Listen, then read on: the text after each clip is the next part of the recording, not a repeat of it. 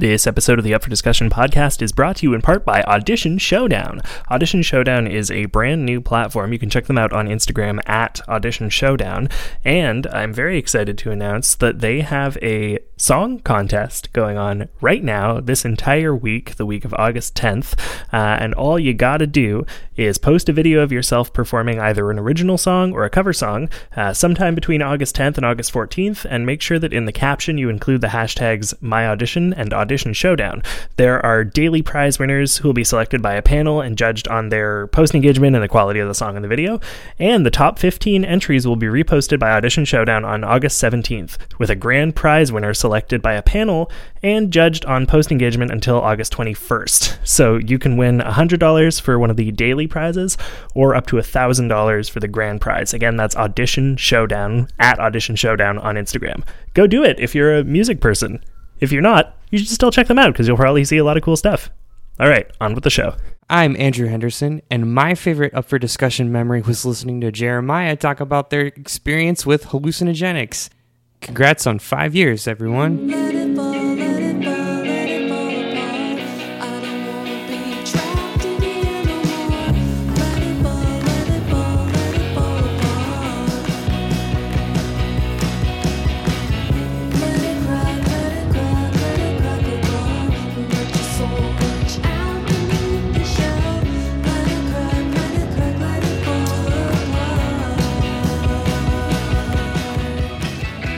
Hey everybody, welcome to episode 284 of Up for Discussion, the emotionally honest comedy podcast where we take your questions and dish out hot truths and tasty goofs.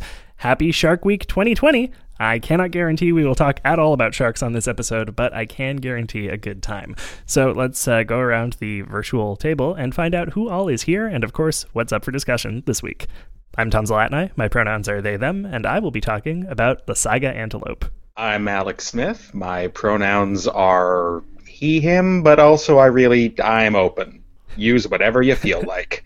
And I'll be talking about Japanese internet memes of the late 2000s. Ooh, exciting. But before we get into all of that, we want to take a minute to acknowledge that the studio where I'm recording and also the apartment where Alex is are situated within the traditional and unsurrendered territories of the Kanien'kehá:ka First Nations. As settlers, it's important that we remember that the lands we occupy are not our own and that we engage in conversations that challenge the colonial mindset. So we want to encourage you to take some time today and every day to reflect on your relationship with the land that you live on and with the indigenous communities thereof. How are you doing, Alex?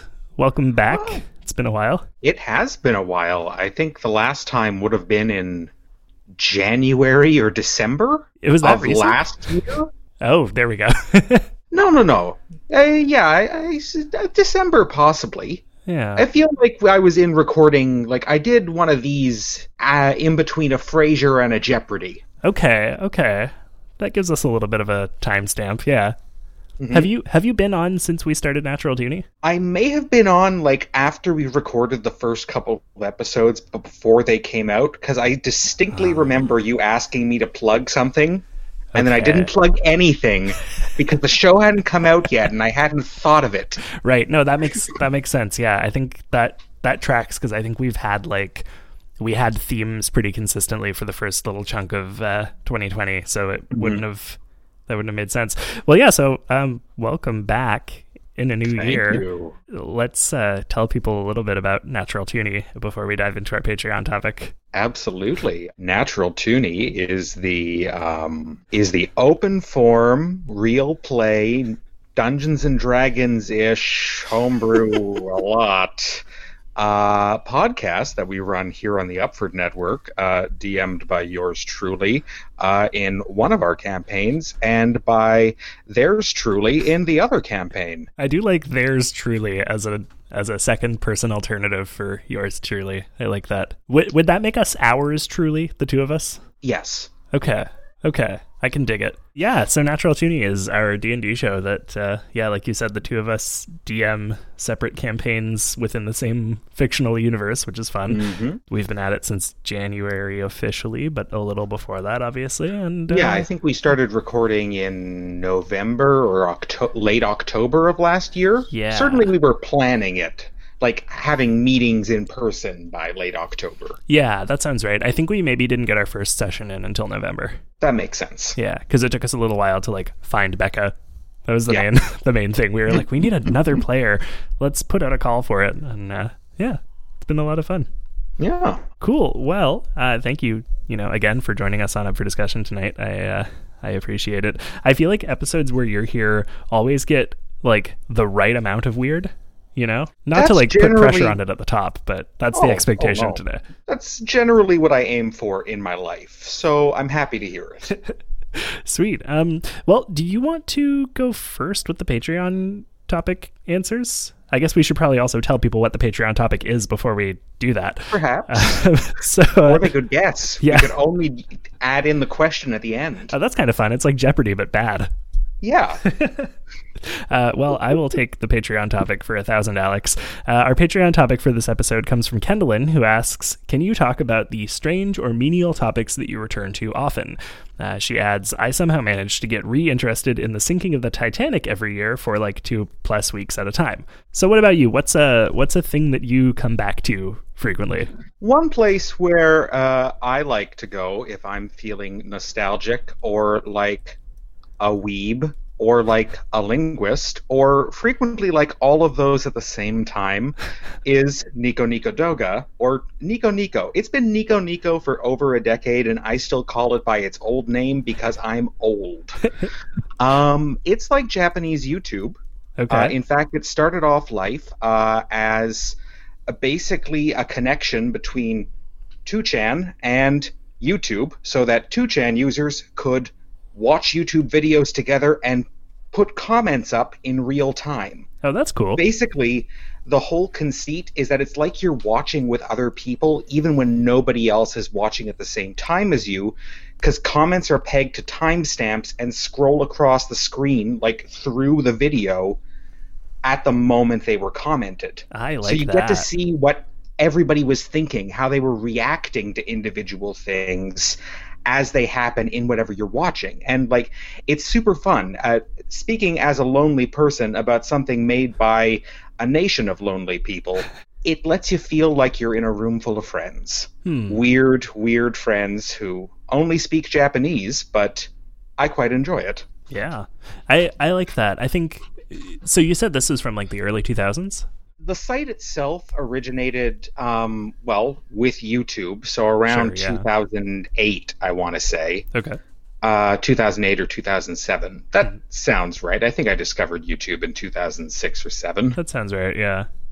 But I found Nico Nico around the same time, and Okay. as somebody who's, been studying Japanese on and off for too long, can read and write it, but never gets quite enough practice, it's perfect, because I can just launch in and practice learning memes and expressions that will absolutely never be relevant in my life, but expand my understanding of the language. Yeah, I like that. I think that's also interesting. I just found it on Wikipedia, and it looks like it launched in December of 2006, so that tracks. Okay. But I think there's something really neat about the idea that back in 2006, they were doing the like time-stamped comments that people can see in real time while consuming something later, which like is a thing now. I think a little bit more like we're getting we have things like Netflix Party, Instagram live videos tend to show Exactly.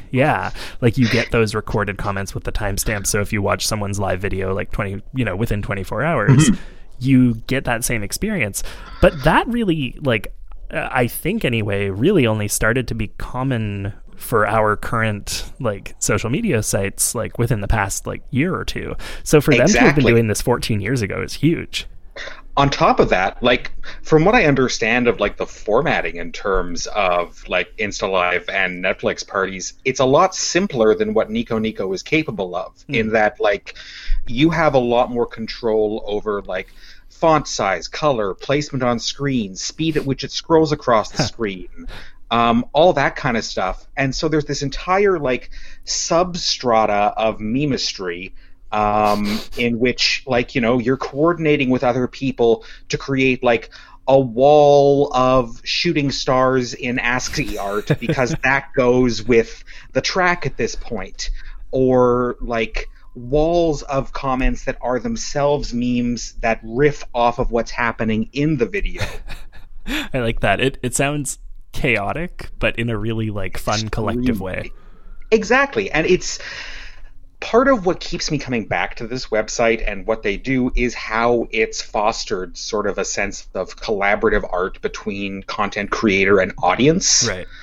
And how that relationship sort of ends up a bit recursive, and new stuff is constantly being generated out of that relationship. So one thing that really sold me on Nico Nico 1,000 years ago is the idea of the Nico Nico Doga Kumikyoku, which is like a group musical piece, sort of, that is itself a compilation of mimetic tracks. Okay. The original pieces were like, we've assembled like 30 songs that are vaguely connected to existing meme videos on the website, and we've put them into a compilation and then released that.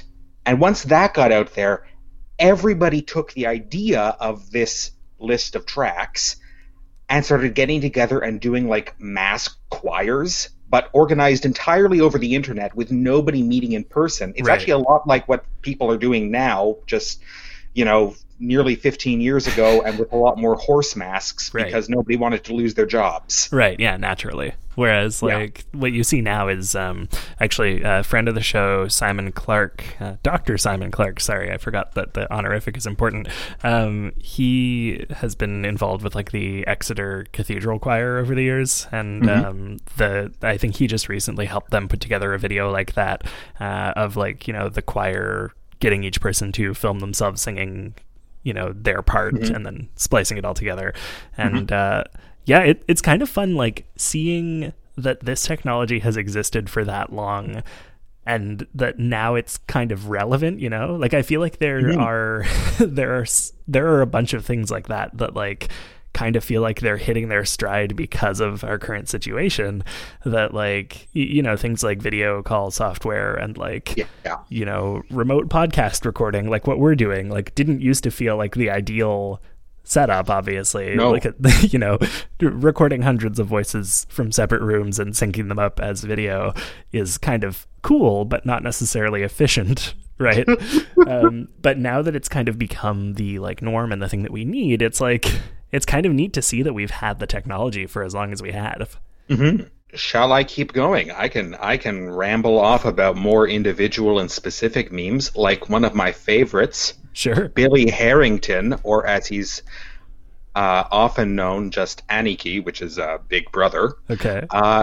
Billy Harrington was an American bodybuilder and softcore gay porn actor. Sure. Who, as a result of a number of videos where he goes around in his underwear and wrestles/spanks some dudes in their underwear, that became sort of like a go-to Japanese Rickroll. He quickly catapulted to internet celebritydom over in Japan. Over like 10 years after his career as a porn actor was starting to go down. Wow.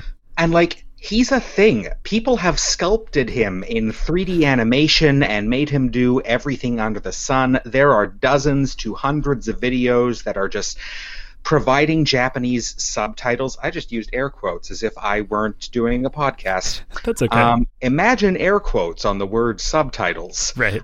Basically providing mondegreens of what it sounds like he's saying. He's speaking English. They're, transcribing what it sort of sounds like he's saying in Japanese, which is obviously nonsense, as he, goes around, spanks, and produces the rules of pantsless wrestling. Wow. Which is, of course, the sport that these subtitles fictitiously attribute to him. Naturally, He was a big enough deal that he actually flew to Japan multiple times later in life, having been invited there to attend, like, Nico Nico Con. Wow. And, was met by tens of thousands of adoring Japanese fans who desperately wanted his autograph. That's amazing. The internet was deeply oh goodness, I speak English, was deeply saddened when he passed in a car accident a few years ago. Yeah, I was just reading that on Wikipedia. It sounds like 2018 in a car wreck. Yeah, that's rough. Yeah, it's amazing the things that like can become a sensation that start out as kind of a joke, you know? Yes. I think that's it was probably really cool for him to see that, like, you know, after his career was over. Absolutely. You know, like that's so much fun. To realize after all this time that all of a sudden you've become such a hit that people are producing like action figures of you in your shorts. Right. Is wild to me. That's amazing, yeah. Well, not to make a really weird and morbid segue, but if we want to talk about people dying for, you know, horrifying reasons, we should move on to your topic, I guess. Oh God, usually my segues are so good and not morbid and weird, but that's where we are today, you know. Mm-hmm. So my thing, when I saw Kendalyn's question, my brain went, oh crap, I have too many hobbies. I have too many interests, and like I am someone who obsesses over things, and so like, you know, honestly, D&D is a thing that I like came back to on and off over the years, and now I'm, you know, committed to since we're doing a podcast about it. But like, if we were just playing, there would be a chance that in like a few months I would fall off it and not think about it for years, you know. That's fair. But I was trying to think of like, okay, what's something that I do this with that is like not a hobby specifically, but is something that I find interesting and like to look into once in a while. And the one that came up for me right off the bat was the Saiga Antelope. So longtime listeners of the show, that is listeners who have been around since episode 1, will know that the Saiga Antelope is something we've talked about before, specifically on episodes 1, 23, and 46. So it's been a while. But the Saiga antelope basically is this species of antelope that dies off in large numbers, seemingly at random. They've been critically endangered for like a very long time as a result. And I was like, okay, well, I wonder, you know, in light of Kendalyn's question, I want to see what's up with the most recent news about the Saiga antelope. Believe it or not, they had a baby boom. News? Well, yeah. This past month, in fact. So this episode comes out on August 10th.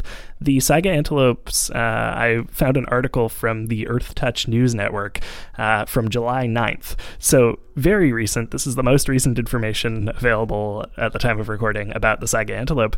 And it says there was a baby boom for the sock-nosed Saiga antelope, which is really exciting because they, again, are critically endangered. So a baby boom for them could be really good news. I've got to say, I was trying for a while to place in my mind exactly which animal the Saiga antelope is. Right. But upon specifying sock-nosed, I now know exactly what animal you're talking about. Yeah, I mean, there's really not a better way to describe them.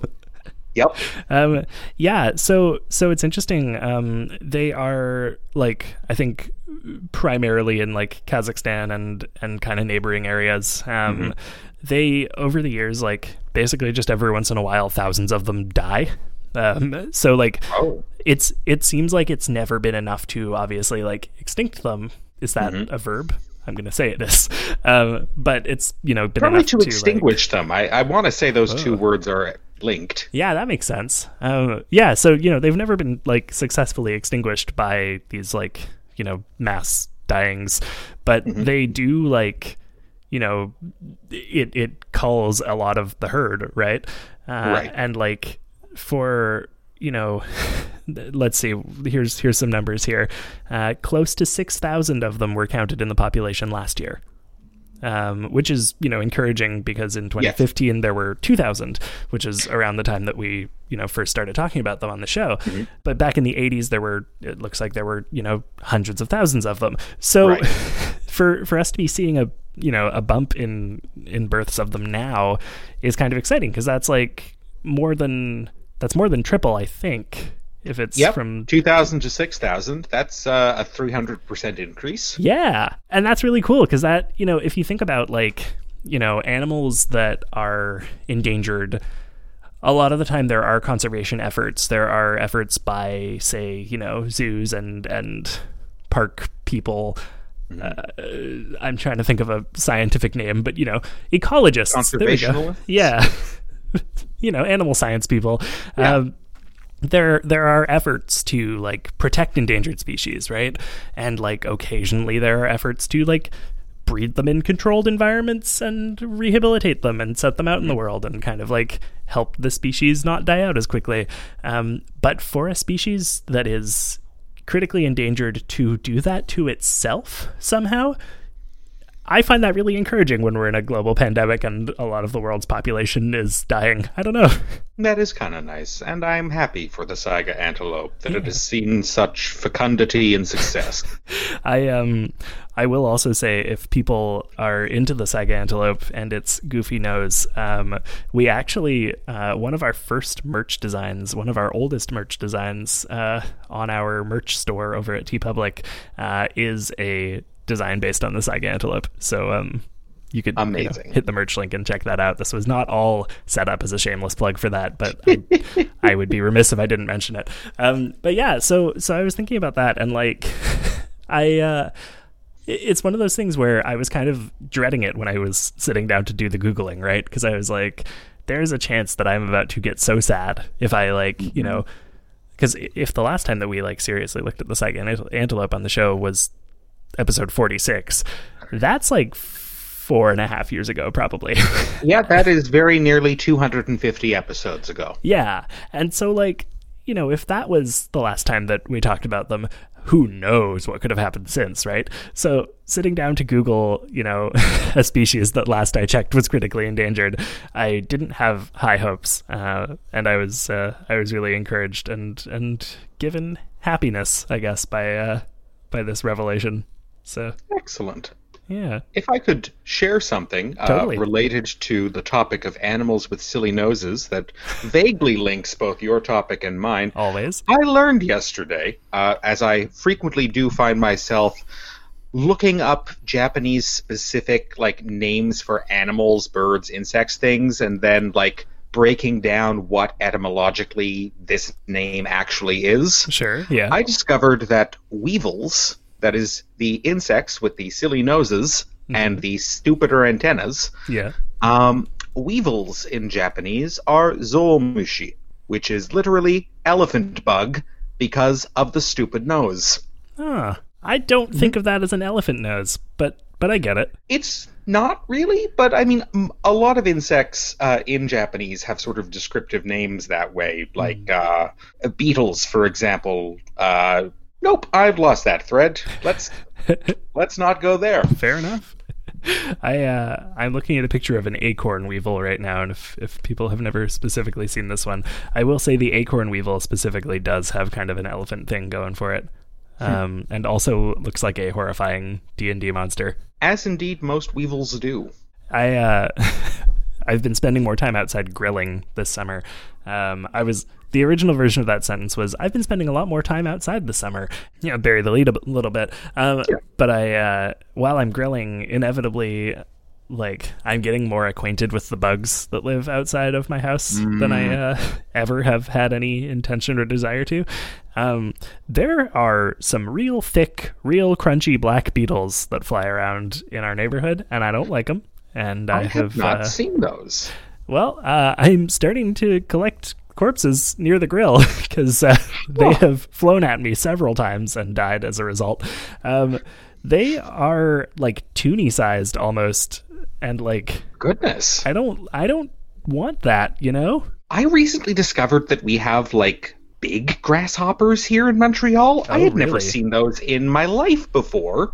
But then I was having a cigarette one night, and like one of my roommates has begun to turn both of our balconies into increasing amounts of garden just by affixing as many, oh goodness, what do you call those? Planters?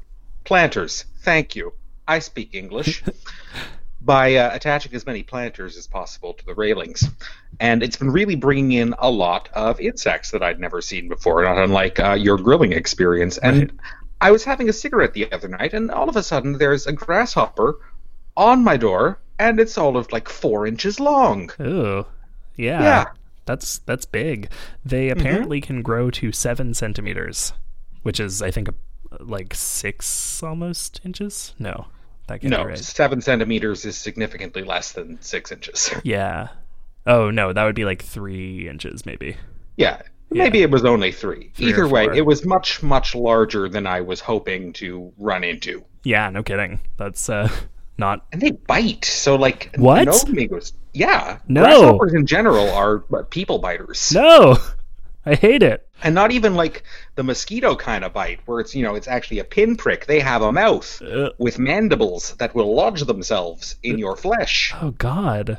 I don't want to... I hate that I'm Googling grasshopper teeth, but I'm Googling grasshopper teeth as we speak, because I want to see a picture if they...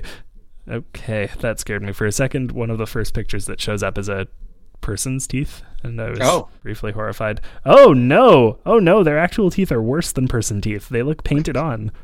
Mm-hmm. No, I don't like that at all. Yep. Okay, well, thanks for this horrifying revelation. You're welcome. Grasshoppers are horrifying in so many distinct ways. It's always nice to find a new one.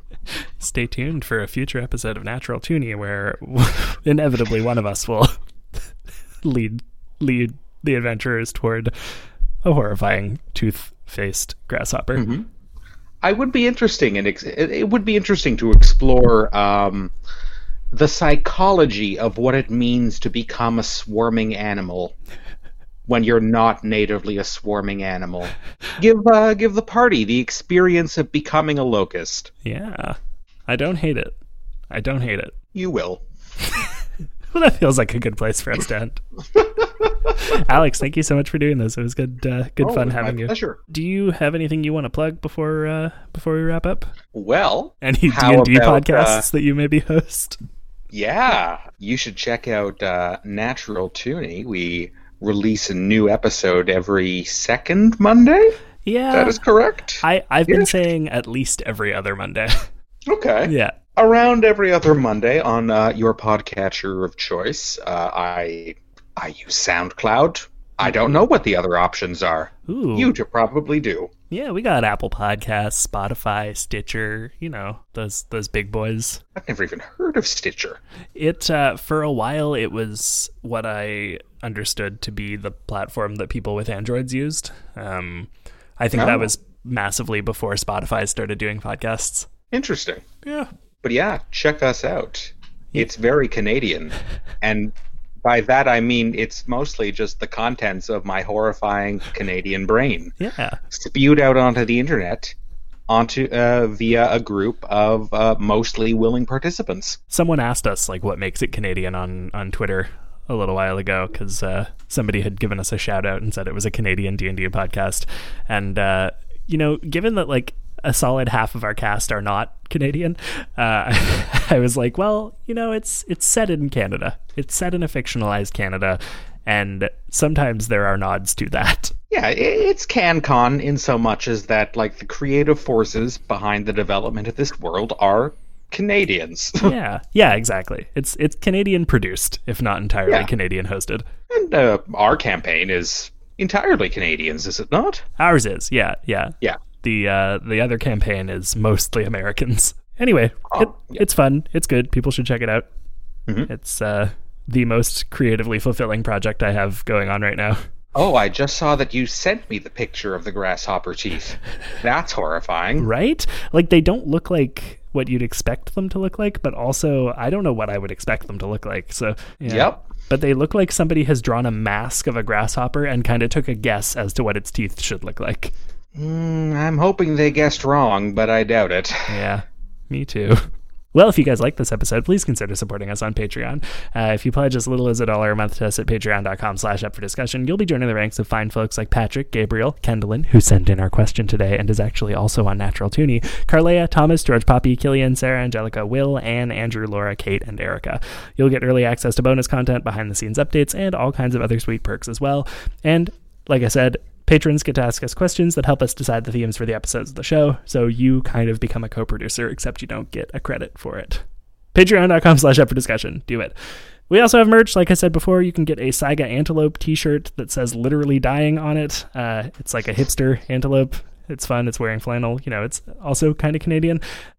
This Kazaki antelope is Canadian now, I guess. Anyway, do it. hit the merch link, get stuff from TeePublic. You can get a mask. You can put a endangered species on your mask, and people will be like, oh, what does that mean? Are you making a joke about the fact that you might have COVID, so you're dying? No, I'm making a joke about an antelope. They die. Get a mask. And of course, if you don't want to spend any money, you can support us for free by leaving a rating or review on your podcatcher of choice, be it Apple Podcasts, Stitcher, Spotify, SoundCloud, wherever you get your podcasts, and by sharing this episode with a friend, maybe a friend who is into Japanese video websites or animals that die, or one or the other. Bugs. Two extremely common interests. Yeah. Honestly, probably. Yep. Probably. You can follow our show on the socials at Download Talking and like our page on Facebook. And yeah, we already did plugs, so that's it. Special thanks to the Honeythorns for letting us use their song Crack Apart as our theme music. You can find all their music for sale at thehoneythorns.bandcamp.com. And this show is produced and edited by me, Tom Zalat, and I for the Upford Network. You can find out about all the great shows on our network at upfordnetwork.com. Thanks again, Alex. Thank you. Bye. Bye. Let it fall, let it fall, let it fall apart. I don't wanna be trapped in here no more. Let it fall, let it fall, let it fall apart. Let it crack, let it crack, let it crack apart. Let your soul reach out beneath the shell. Let it crack, let it crack, let it fall apart.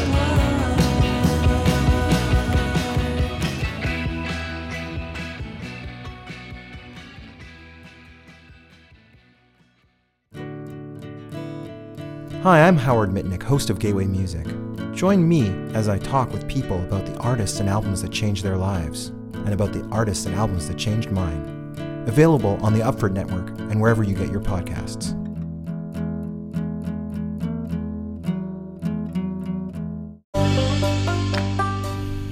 Hey there, campers. My name is Emmett, and I'm the host of Gaze in the Woods, a podcast that explores rural LGBTQIA2+ experiences, from radical fairies and lesbian farmers to backwoods slam poets and community organizers organizing communities the community didn't know were there all along. Can you have a pride parade when you're the only gay in the village? What is camp when you live in a trailer? And if a genderqueer bear shares their pronouns in the forest and nobody gets it, is anything real? I don't know, but let's find out together on Gaze in the Woods, an Upford Network podcast.